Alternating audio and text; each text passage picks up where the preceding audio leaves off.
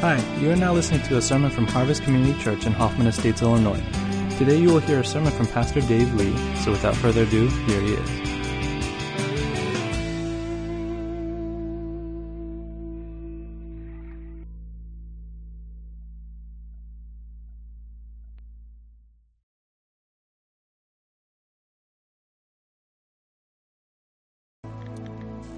Let's pray together.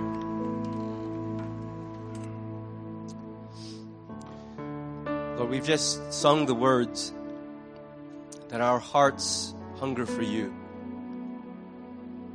And we pray that you would make those words true in us. But God, we also come in honesty, confessing before you that so often our hearts really hunger for things that are not you. And when we don't get them, our hearts despair and we feel empty. Show us, Holy Spirit, that you are the one that you made our souls hungry for, and that only you can satisfy. Lord, teach us to follow you rather than to ask you to follow us. Be God to us and help us to be your people. In Jesus' name.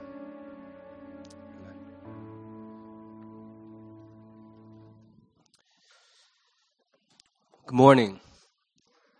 If you are new to our church, my name is Dave, and I have the privilege of serving as lead pastor here at the church. And this morning, we're going to start a new series. And it's one of those series that normally when I plan a series, I know exactly how many messages it's going to be. I know what date we're going to do everything. It's been strange that I can't seem to nail down what this series is going to look like. So it is still in flux. It could be 8 messages, 5 messages, I don't know. But we're going to look at the topic of prayer. And I want to start just by asking you guys a quick poll. How many of you, just raise your hands if this is true of you, would say that prayer is the primary way that you regularly connect to and feel close to God? Okay, great. If that's true of you, I want to learn from you. Because I'm coming to realize that that's not true of me. I pray, and the cloudy thing for the pastor is praying a lot is part of my vocation. But I'm wondering if prayer is really my breathing, my heartbeat, when I'm off the clock, when it's just me standing before God, not as Pastor Dave, but as his adopted son. So I'm going to preach through this series along with Pastor Frank and Pastor Jared, largely out of selfish motivation, that I want very much to grow in prayer. I want to break through to another place of understanding and practicing what it is to talk to and listen to God and be guided by Him. And I want to call the series, Lord, Teach Us to Pray. And that's also going to be the title of the opening message this morning. I draw that title from the first line of Luke chapter 11, and we're going to look at verses 1 to 4. But along with verses 1 to 4 in Luke 11, we're going to also interact a little bit with Matthew chapter 6 because the same basic teaching is expanded a little bit in that other text. And here's what Luke 11, 1 through 4 says. One day, Jesus was praying in a certain place. And when he finished, one of his disciples said to him, Lord, teach us to pray, just as John taught his disciples. He said to them, when you pray, say, Father, hallowed be your name. Your kingdom come. Give us each day our daily bread. Forgive us our sins, for we also forgive everyone who sins against us. And lead us not into temptation. In verse 1, it says that one day, as was his custom, Jesus was in a particular place and a particular time, and what he was doing was praying. And it's evident that his disciples were watching him and probably eavesdropping on him, because as soon as he's done, they intercept him and they ask him a question. One of them, probably speaking on behalf of all of them, says to him, "Lord, teach us to pray."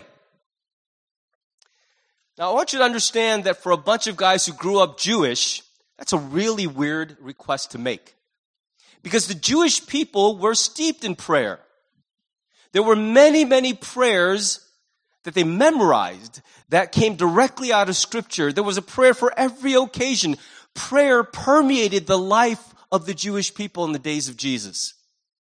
And so for a Jewish person to ask someone else, teach us to pray, is a really weird thing, especially if you're an adult and you've been praying all your childhood and all your life. So what could be meant by this request? Lord, teach us to pray. It very definitely was not the mechanics of prayer. They weren't asking, how does this work now? Do we close our eyes, open our eyes? Do we kneel? Do we stand? What words do we use? They weren't asking, teach us the mechanics of how to do this activity called prayer. But there was something about the way they watched Jesus pray that felt very different than all the other leaders they saw praying. And in fact, Jesus he brought out this reaction in a lot of people. When he preached, the crowds would say, it's weird, we've heard preaching before, but this guy preaches differently. He preaches like somebody who knows that he has authority. He preaches like when he's saying stuff, he's not just trying to persuade or give us a bit different picture. He's speaking as though God has the right to speak to his people with authority.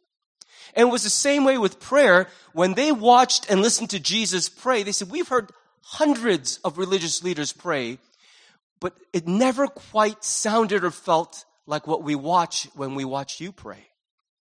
There was something about the way he did it that made them realize they had a lot left to learn about what it is to pray. And so they asked him, will you teach us? And in response, here's what he says. And in Matthew 6, where he expands this prayer, he says, this is how you should pray.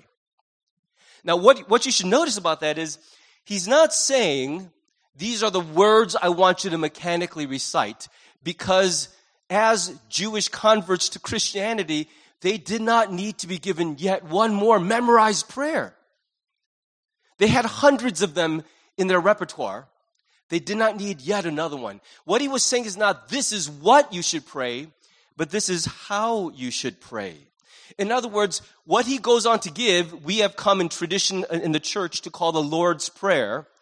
And strangely, ironically, I think, we've used it very differently than he intended. We've used it as like an incantation, a ritual prayer that we recite over and over. And I'm not saying that's the worst thing we could do. There is a theology built into this prayer that's good to reinforce. But I don't believe Jesus gave us the Lord's Prayer so we could just mindlessly repeat it over and over and over as though this prayer has some magical power. He gave us that prayer to tell us, you know what's different about me when I pray? When I pray with a certain posture, an attitude, a frame of mind that this Lord's Prayer reveals. And it's how I want you to pray. I think prayer is the one spiritual activity that most clearly reveals what you think God is. It most clearly reveals how real God is to you. So that's part of the reason why I'm feeling a little convicted as I write this series is if I find that naturally my heart doesn't gravitate towards prayer, that alarms me in that it's beginning to reveal something about the way I see God in my heart of hearts. And that's what I want to see grow and change and come alive.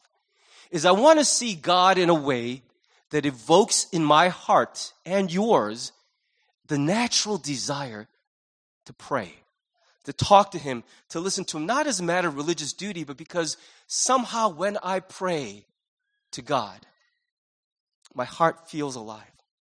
I see him. And so I want to look at three key things that come out of this prayer. You could turn this one prayer into an entire series, but I don't want to treat it that way. I want to just show you a few lines in this prayer that reveal something about Jesus' posture and attitude. And it's how we ought to also be thinking and feeling whenever we kneel to pray. The first is how he starts. He says, pray, our Father. And I think that's an expression of intimacy.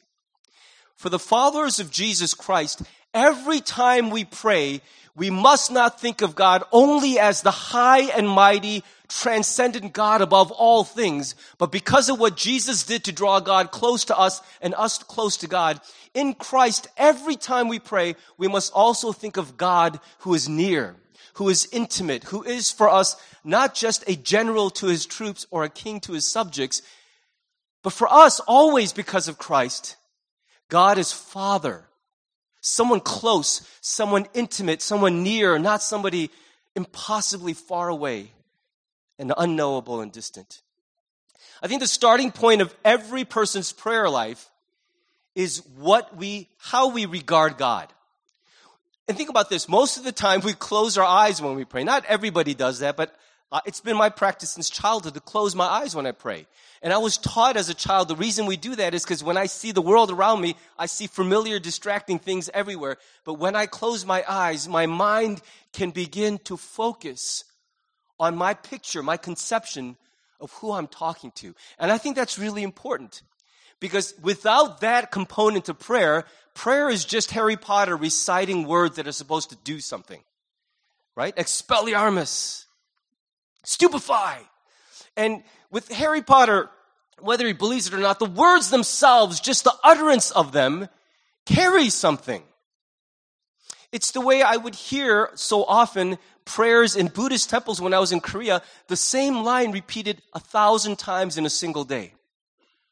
Until the monk entered an almost trance-like state where his brain was no longer functioning, but he was just imploring over and over until his heart was convinced.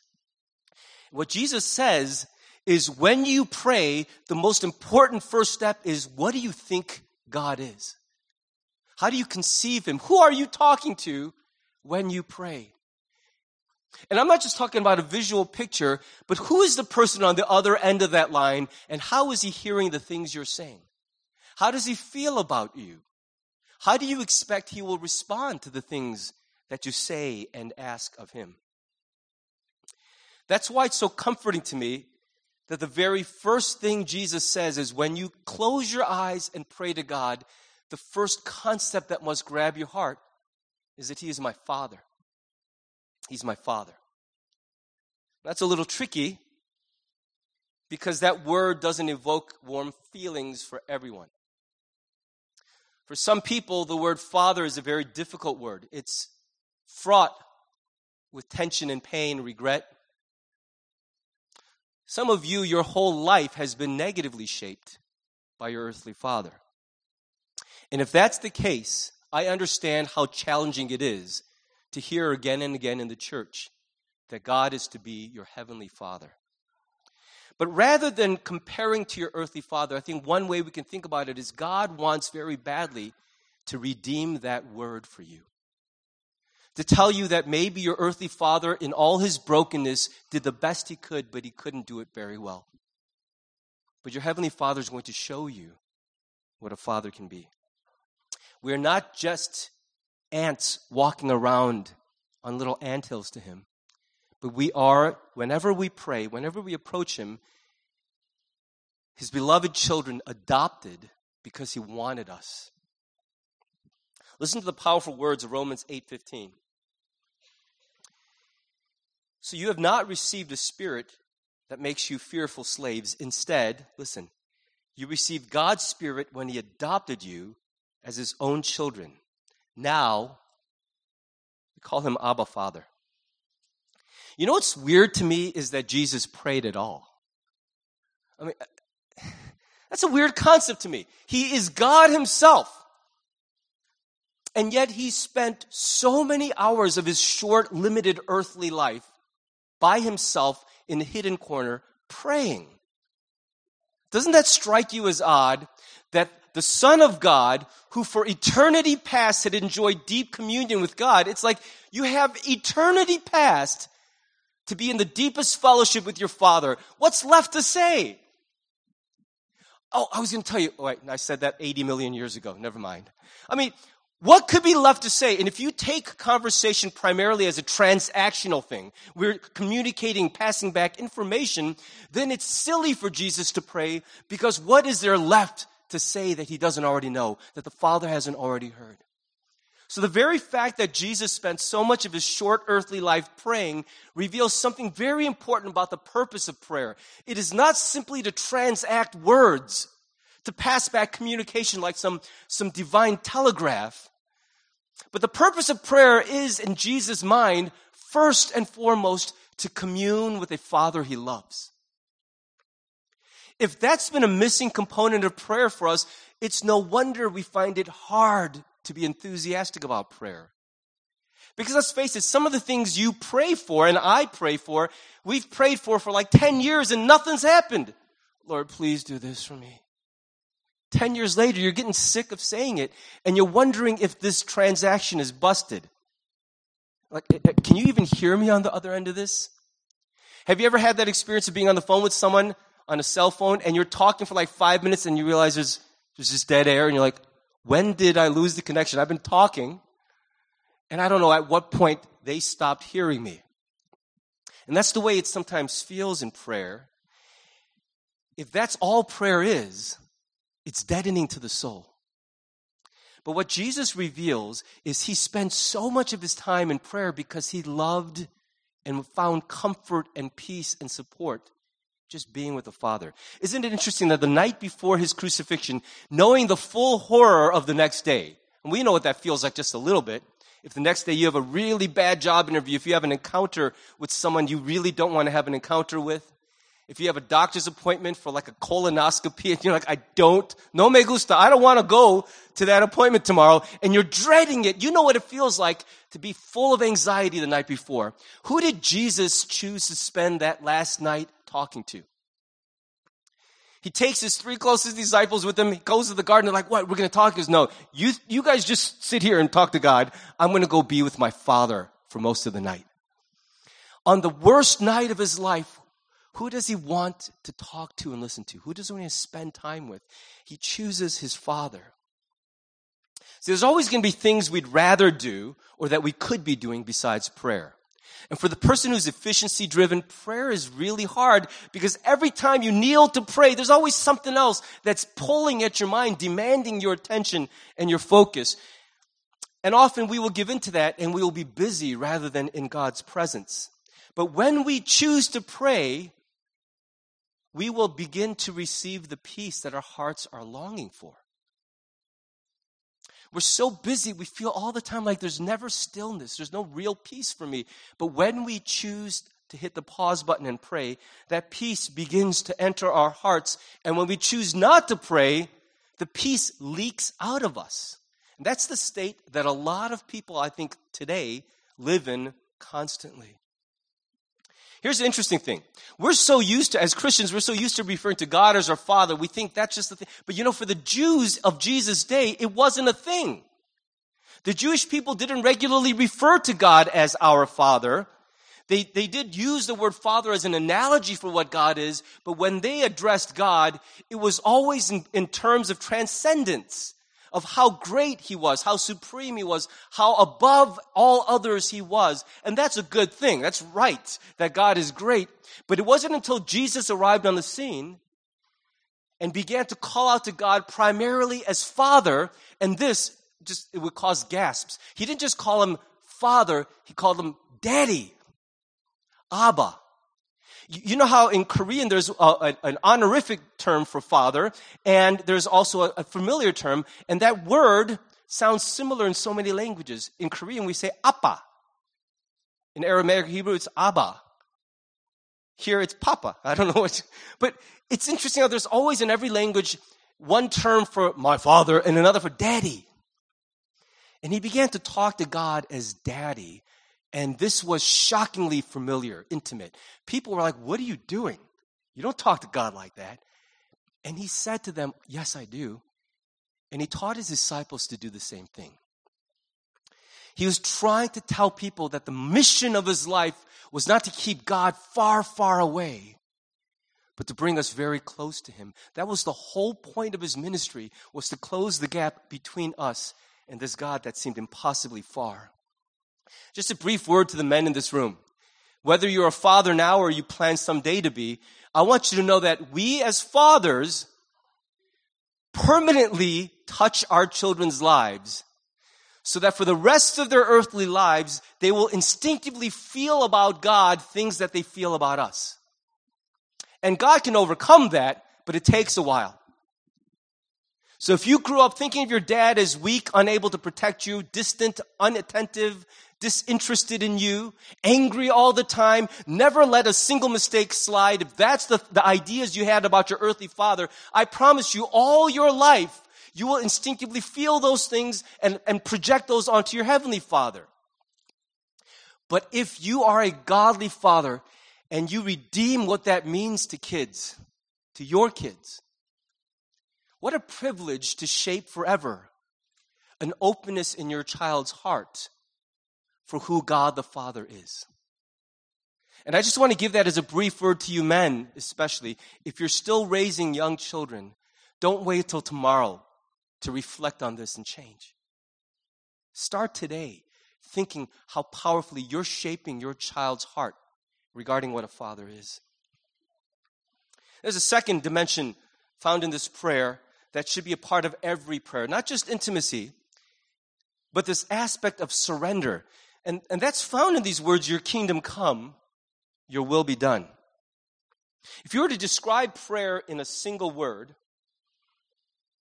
what word would you choose? I think for most of us, and probably rightly so, we would say prayer should be a conversation. We take turns talking and listening, and in the ideal sense, I think that's what prayer should be. But if we're brutally honest about it, prayer for most of us, I think, is more like negotiation. Or maybe even, in the extreme cases, more like a wrestling match. A wrestling match. And here's what I mean. When we say, your kingdom come, your will be done, what we're really saying, what we're verbalizing is, God, you have a will, and I'd like to know what it is. Will meaning something I want to see happen on this earth. A desire, an agenda, you have one, and I want to know what it is. But at the same time we're asking that, the truth is we also come to him with a will of our own. That's a powerful and beautiful thing. Aren't you grateful that God didn't produce a bunch of robots, but that he gave you the choice to follow him or disregard him? To listen to him or ignore him. You have a totally free will. He cannot make you do anything because he gave you the gift of freedom. So that you choose to do things and you come to him in every engagement, even though you're saying, I want to know your will. The very second you're asking that, you have a will of your own as well. So here's what's really happening when we pray this prayer is, God, I come to you with an agenda of my own. But what I'm asking here is, I want to know what your agenda is. And in the end of the day, because you're a good heavenly Father, I want your will to trump mine. I want to surrender myself to what you plan to do here because I have a plan, but I have a sense that my plan won't end up bringing me to the same place that your plan will. So I want to ask you a question. In your life decisions, big and small, are the decisions in your life primarily the result of your will or surrendering to God's will? And I'm not talking about just the big decisions, who you marry, where you work, all of that. But I think even in the smallest decisions, let me give you a practical one that I just thought of this morning. I don't know why, but like what time you come to church, right? I'm not trying to scold you. I'm trying to walk you through an actual thought process. There are a lot of reasons why we might be tempted to come to church a little bit later.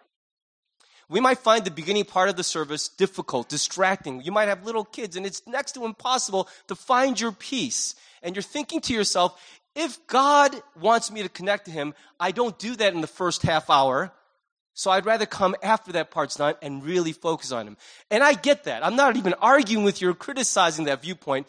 It makes all the sense in the world to think that way. But in a decision as small as what time you come to church, in something as insignificant as a 30-minute increment of your time, do you reach that final decision because of your thought process and logic, or because you've asked God what he would like you to do? You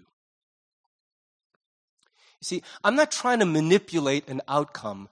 I'm taking something that's just very real, it's very in the trenches for us, and say, in every decision of our lives, is that how we function? I'm going through it right now. My car is going to die any day now, and I'm wrestling through the purchase of a new car. And I got to tell you, as I share with my small group, I've agonized for like 3 months over whether I should get a Honda Accord or a Honda Civic.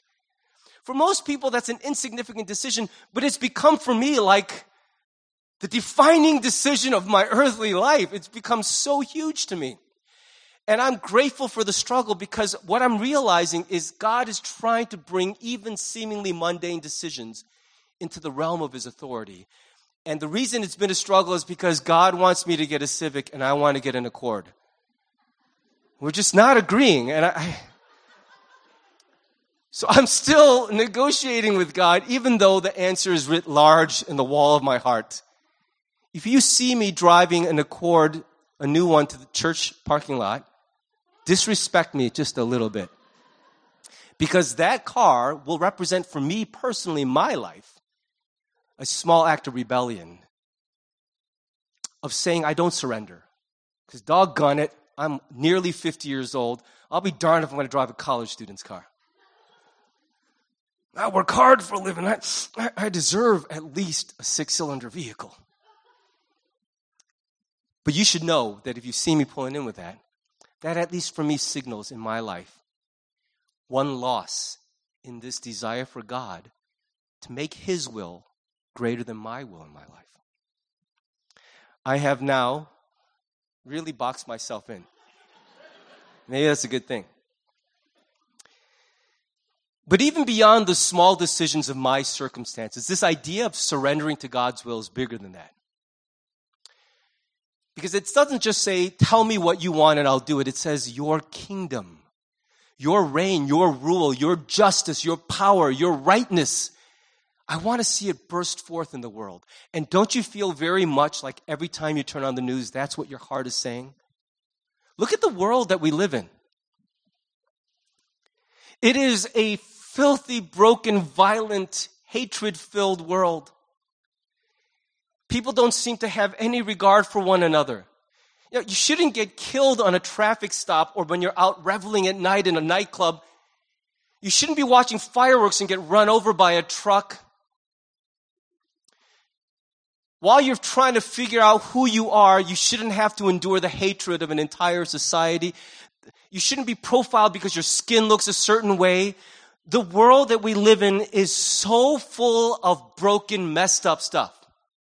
And at some point, we might try to contribute some of because we're on the side of God when we look at our world and we're angry. We're discouraged. Do you know the feelings when you watch certain news stories and you just go, I can't take it anymore. I don't want to live in a world that's like this.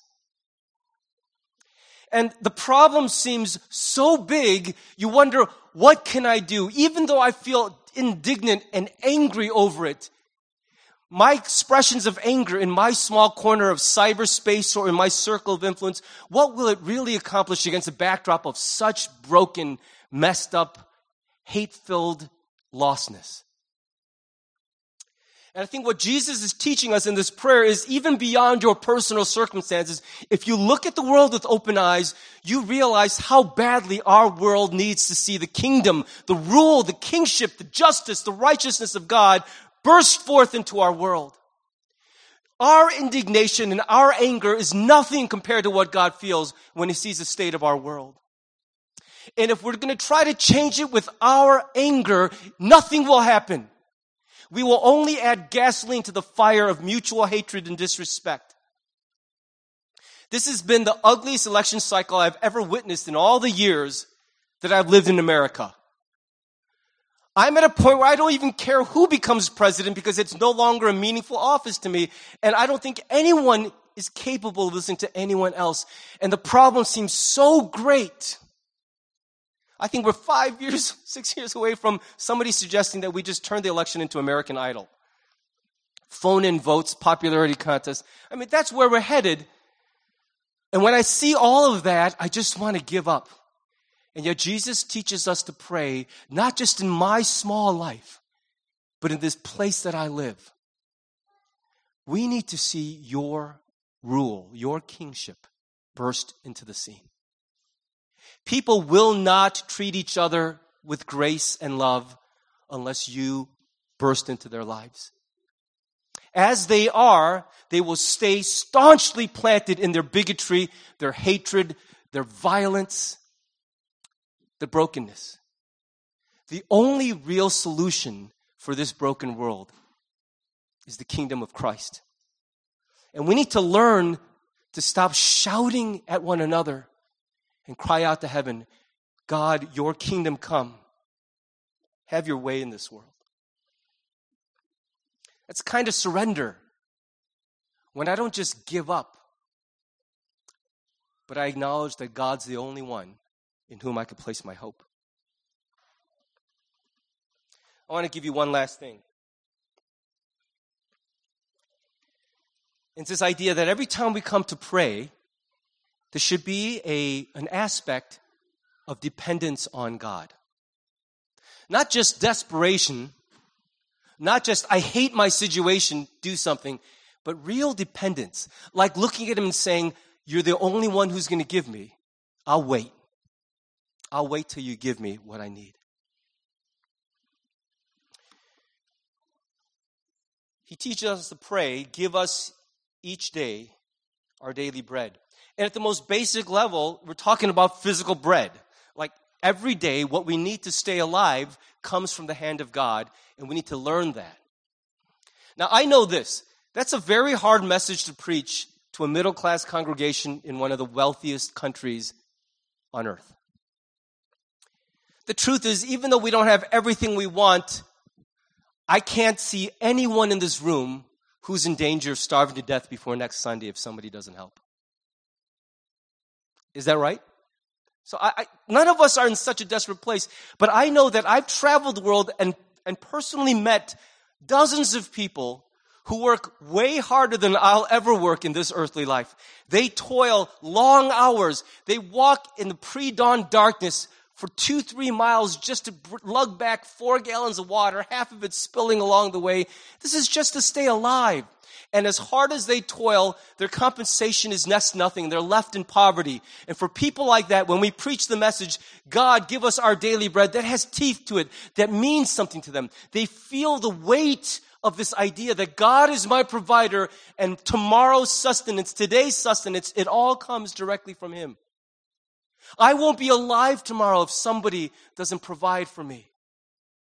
And there are millions of people on our planet for whom that's a daily reality. These words are heard very differently through their ears. For us, what are we meant to hear when we hear that our daily bread comes from the hand of God? No, it doesn't. It comes from Costco. 2 loaves for $5. What do you mean from the hand of God? I just use my ATM card and I get everything I need. And we've lived that way for so long, not having felt physical need that's at a crisis point. But I think we as wealthy Americans still have something to learn from this. See, I think our general stance is we would prefer to get everything we need up front so that we can disengage from the provider and walk on our own. There's a reason that when you win the mega lottery, they give you a choice. Would you rather get $25,000 a month for life or 1/3 of your total winnings in a lump sum cash payment right now? And do you know that the majority of people choose the lump sum of cash, even though they won $300 million, but you only get $100 million? That's like a massive slashing of your total winnings, but because it's all up front and it's all mine right now, and I don't have to wait for you to send me anything, I like that idea better. We would forfeit provision if we could actually have the freedom to be disengaged from the provider. That's human nature. That's our hearts. And that's often the way we pray to God. Will you help me in such a way that I don't have to ask you anymore? Will you help me in such a way that I no longer need to turn to you? Because it's annoying having to come to you every day, acting like I need. And God says, if you don't have that need, I wonder, would you ever come to me? What drives you to God more than pain and need? When have you ever had such a good day you said, doggone it, I got to talk to God. This has been such a fine day. I have everything I need. I'm so happy. Everyone likes me. God, I just want to spend an hour crying out to you. You might do it, but you probably won't. I probably won't either. But I know that every time I feel a pang of real need, of real fear, of real pain, the first thought is, who do I have? Where do I go? And it's my need and my recurring pain that most commonly draws me to God. We want God to give us everything we ask for up front and then get out of the picture. But God says, I'd rather give you everything you need for today and see you again tomorrow. Because I like it when you come to see me. I think it's good for you when you realize that I'm your provider. He was trying to teach the Israelites that lesson in their wilderness wandering, wasn't he? When they said, we're hungry, he said, fine, I'm not trying to starve you all to death. So he sends something they'd never seen before, something called manna. It tasted like coriander seed or like dough mixed in with honey. That's one of the first things I'm going to do when I get to heaven. Can I get me some manna? I just got to know what that stuff tastes like. I'm so curious. Right? And I told you before, my second request is, can I see Potiphar's wife? I just want to see how great Joseph's self-control really was. Okay. Anyway, he sends this manna every single day. And what he says is, I will send enough that every day you can eat your fill. No one will go hungry. No one will ever accuse me of being chintzy with you. You're going to get all that you need every day. But if you try to store up extra manna and save it for tomorrow, you're going to wake up and find that it's riddled with maggots and smells of rot. What's the message there? God, what's with that? You're going to rain down food, and when we gather the extras, you're going to make it rot? Yes, because the point was not that God provides, but that God provides every day. What he's saying to us is he doesn't want to just give us everything we need and get out of the way. He wants to give us what we need for each day and have us come back to him so that we actually form a relationship of dependence. I don't think it's a stretch to say for us in America, physical bread is not nearly as important in this regard as what Jesus said when he claimed, I am the bread of life. See, our needs in America are not primarily physical. They're mostly spiritual and emotional. I've rarely spent 2 hours in my office talking with someone about how to get some food. In fact, in 20 years here, I don't think that's ever happened. I'm so hungry. How can I get some food? But I've spent many hours with people saying, my heart is ravaged with fear, insecurity, regrets, bitterness, worry, hatred, disappointment. There are so many things in my life I wish were different, and I don't know how to make these feelings go away.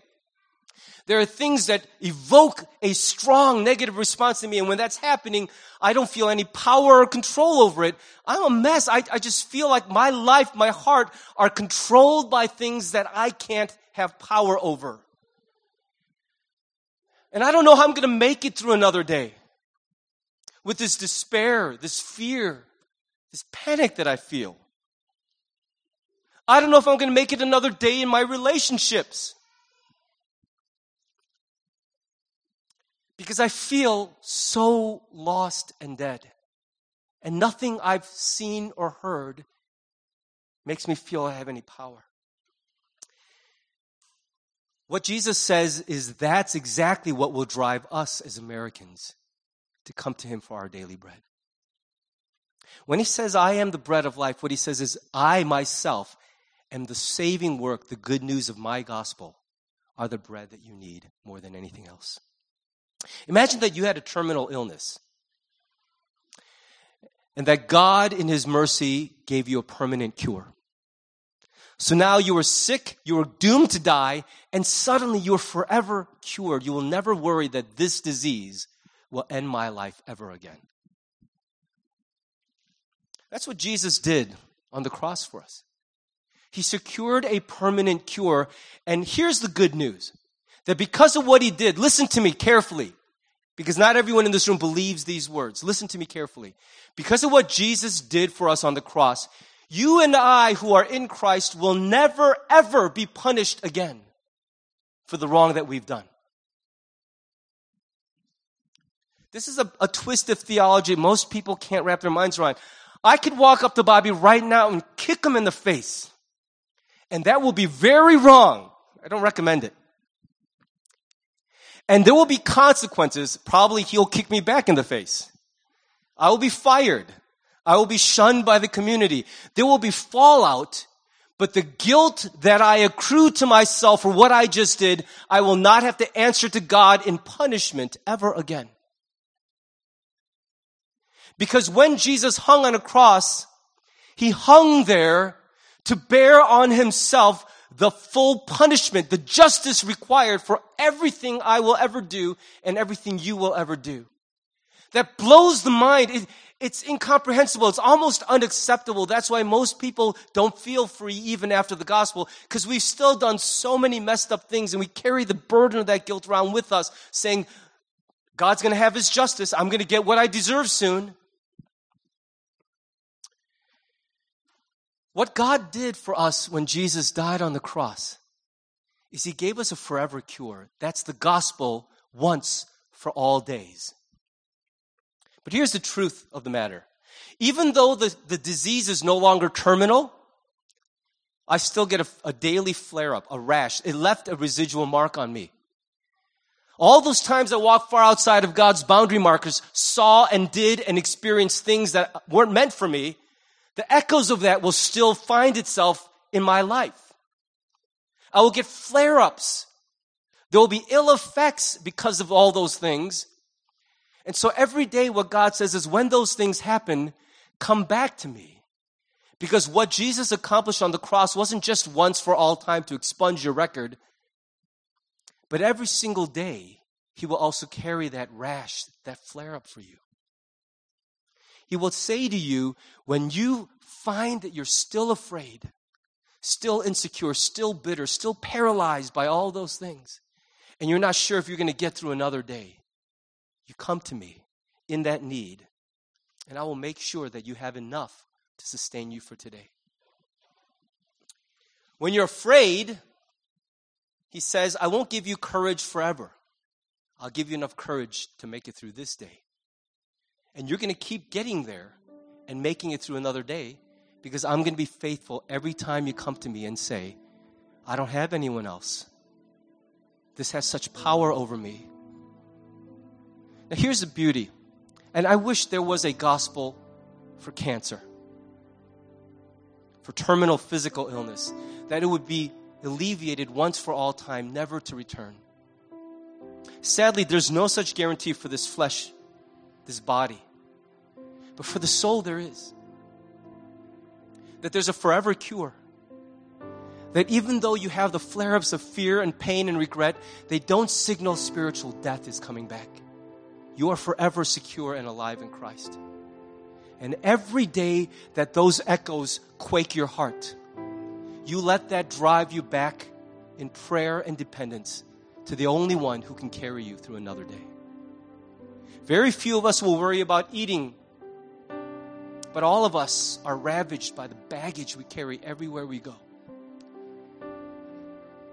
And it won't be until we understand that that's where we go that we'll actually find real peace.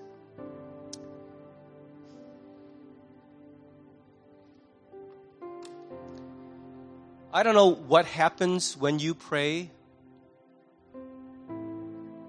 but I struggle sometimes to understand where my heart should be when I sit before God. And as I've even reflected deeply on these two passages this week, my heart's starting to open up again, little by little. I sense it. It's like a little cloud off in the horizon, starting to grow. This yearning, this dawning hunger to spend time with God. Not to get stuff, but just to be with the one who takes care of my heart. And I want so badly for all of us to share that experience together, that during this series, you won't just cross your arms and hear true words and go, I guess I agree with that. I don't want that to be our response for this series. I want to ask you to join with me in saying to God, teach us how to pray. And can I just be honest with you? I think for a lot of us who've been walking with God for a really long time,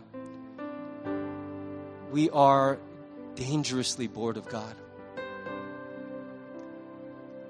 He hasn't excited us in a long time. And there's this weird idea that's been growing in my head that God is lonely. Not lonely like you and I experience lonely, but that we walk through our lives so mindful of ourselves, and we only turn to God when we need something. And I think we're the ones who are poor because of it. What Jesus said is, I have a relationship with the Father that I want you to have. If you want to know how to pray, I'll teach you how to have this kind of relationship with Him. Whenever you pray, you know this. You are talking to your daddy. And He loves you.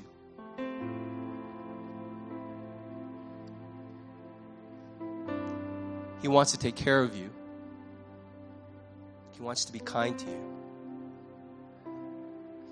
If you want to end up where you're supposed to end up, He wants to wrestle with your heart and say, you've got to surrender at some point. You can't fight me every step of the way. At some point, you got to learn to just be still and let go. And He'll take you where you need to be. And know this, every single day, the gospel that was once for all time is also once for every day. Every day we need the gospel. Every day we need just enough hope, just enough strength, just enough love to get through this day, or we're not going to make it. And He will give that to us. He'll be faithful. That's what prayer can be. And I want to ask you to open your heart to God in that way. Would you bow with me just for a minute? And let's respond to the Lord.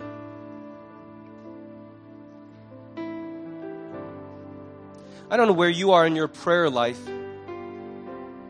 Maybe you're disappointed. Maybe it's not even an issue for you.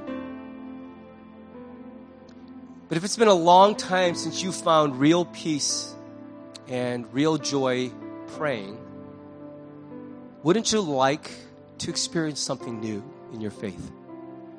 Wouldn't it be a welcome change to stop feeling so far from God?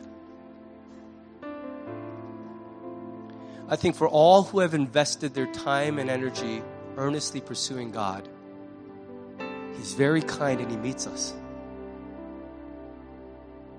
So why don't we commit together? God, we want to come to You. We're done running away from You, dodging You, hiding from You.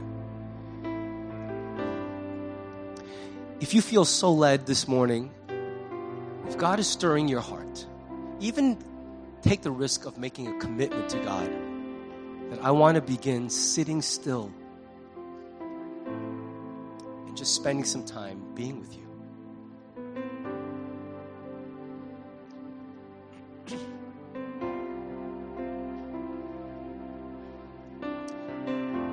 Why don't we pray? I think I've said enough. Why don't we just sit before God for a minute and just respond to Him in our own hearts, in our own words, and then I'll pray for us.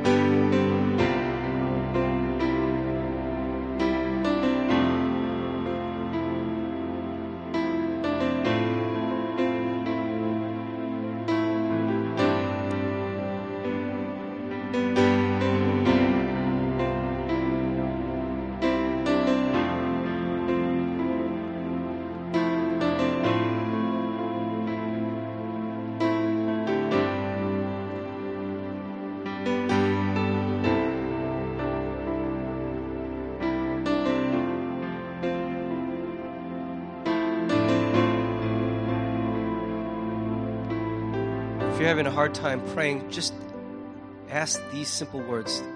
Lord, teach me how to pray. Over these next weeks, even when I'm not in the church, do things in my life and teach me how to pray.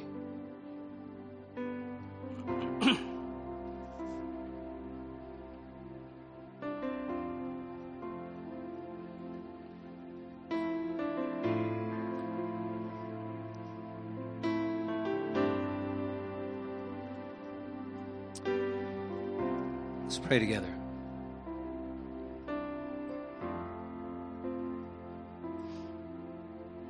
Lord, after all these years together and all the toil and effort and sacrifice, Lord, will you be horrified to learn at the end that this is the house we have built? Lord, we want you to build this house. And we want you to teach us how to pray so that you're the one who gets the credit and the glory for everything. And we also confess, Lord, that many of us, just feel very far from you today. Desperately finding other things that make us feel alive, but nothing seems to be lightening the load we carry around. We eat and we're hungry. We drink, we're thirsty. Teach us to pray. Slow us down, quiet our hearts, draw us in front of you. Lord, teach us to pray. Pray in Jesus' name. Amen.